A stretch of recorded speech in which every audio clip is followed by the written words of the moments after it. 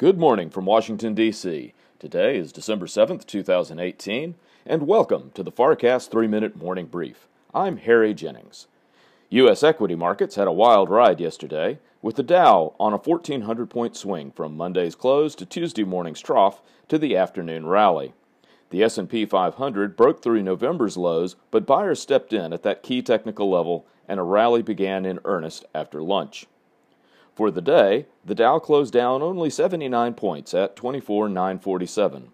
The broader S&P 500 index was down 4 at the close at 2595.95, and the tech-heavy NASDAQ actually finished the day in positive territory, up 30 points to 7188. In headlines today, the Bureau of Labor Statistics will release the monthly jobs report this morning. Consensus among economists is that 200,000 jobs were added in the U.S. in November. Today marks the 77th anniversary of the Japanese attack on Pearl Harbor, the event that marked the U.S. entry into World War II. Services will be held at the hulk of the USS Arizona in the harbor, where over 1,100 U.S. sailors lost their lives.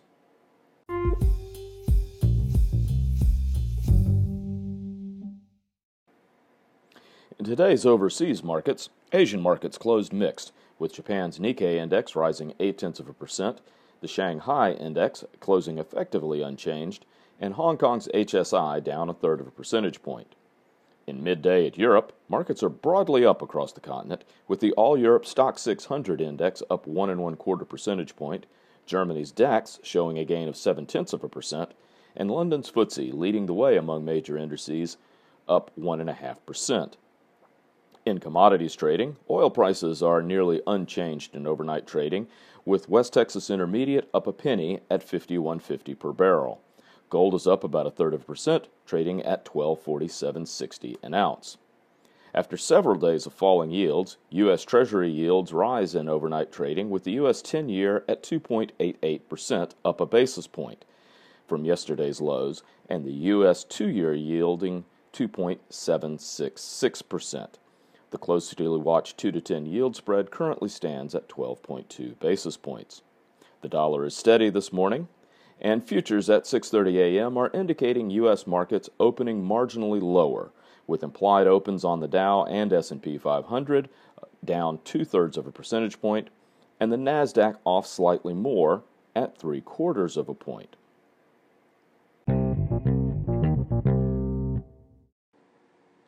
Thank you for listening to the FarCast 3-Minute Morning Brief. Listen to this week's FarCast on your favorite podcasting platform, with Jim Iurio on markets, Dan Mahaffey on D.C. and special insight into China, and Michael Farr gives a special tribute on the passing of President Bush. You can subscribe to the FarCast for free on Apple Podcasts and all major podcasting platforms. For the FarCast in Washington, D.C., I'm Harry Jennings. Thanks for listening. And from all of us at Farr Miller in Washington, have a productive day.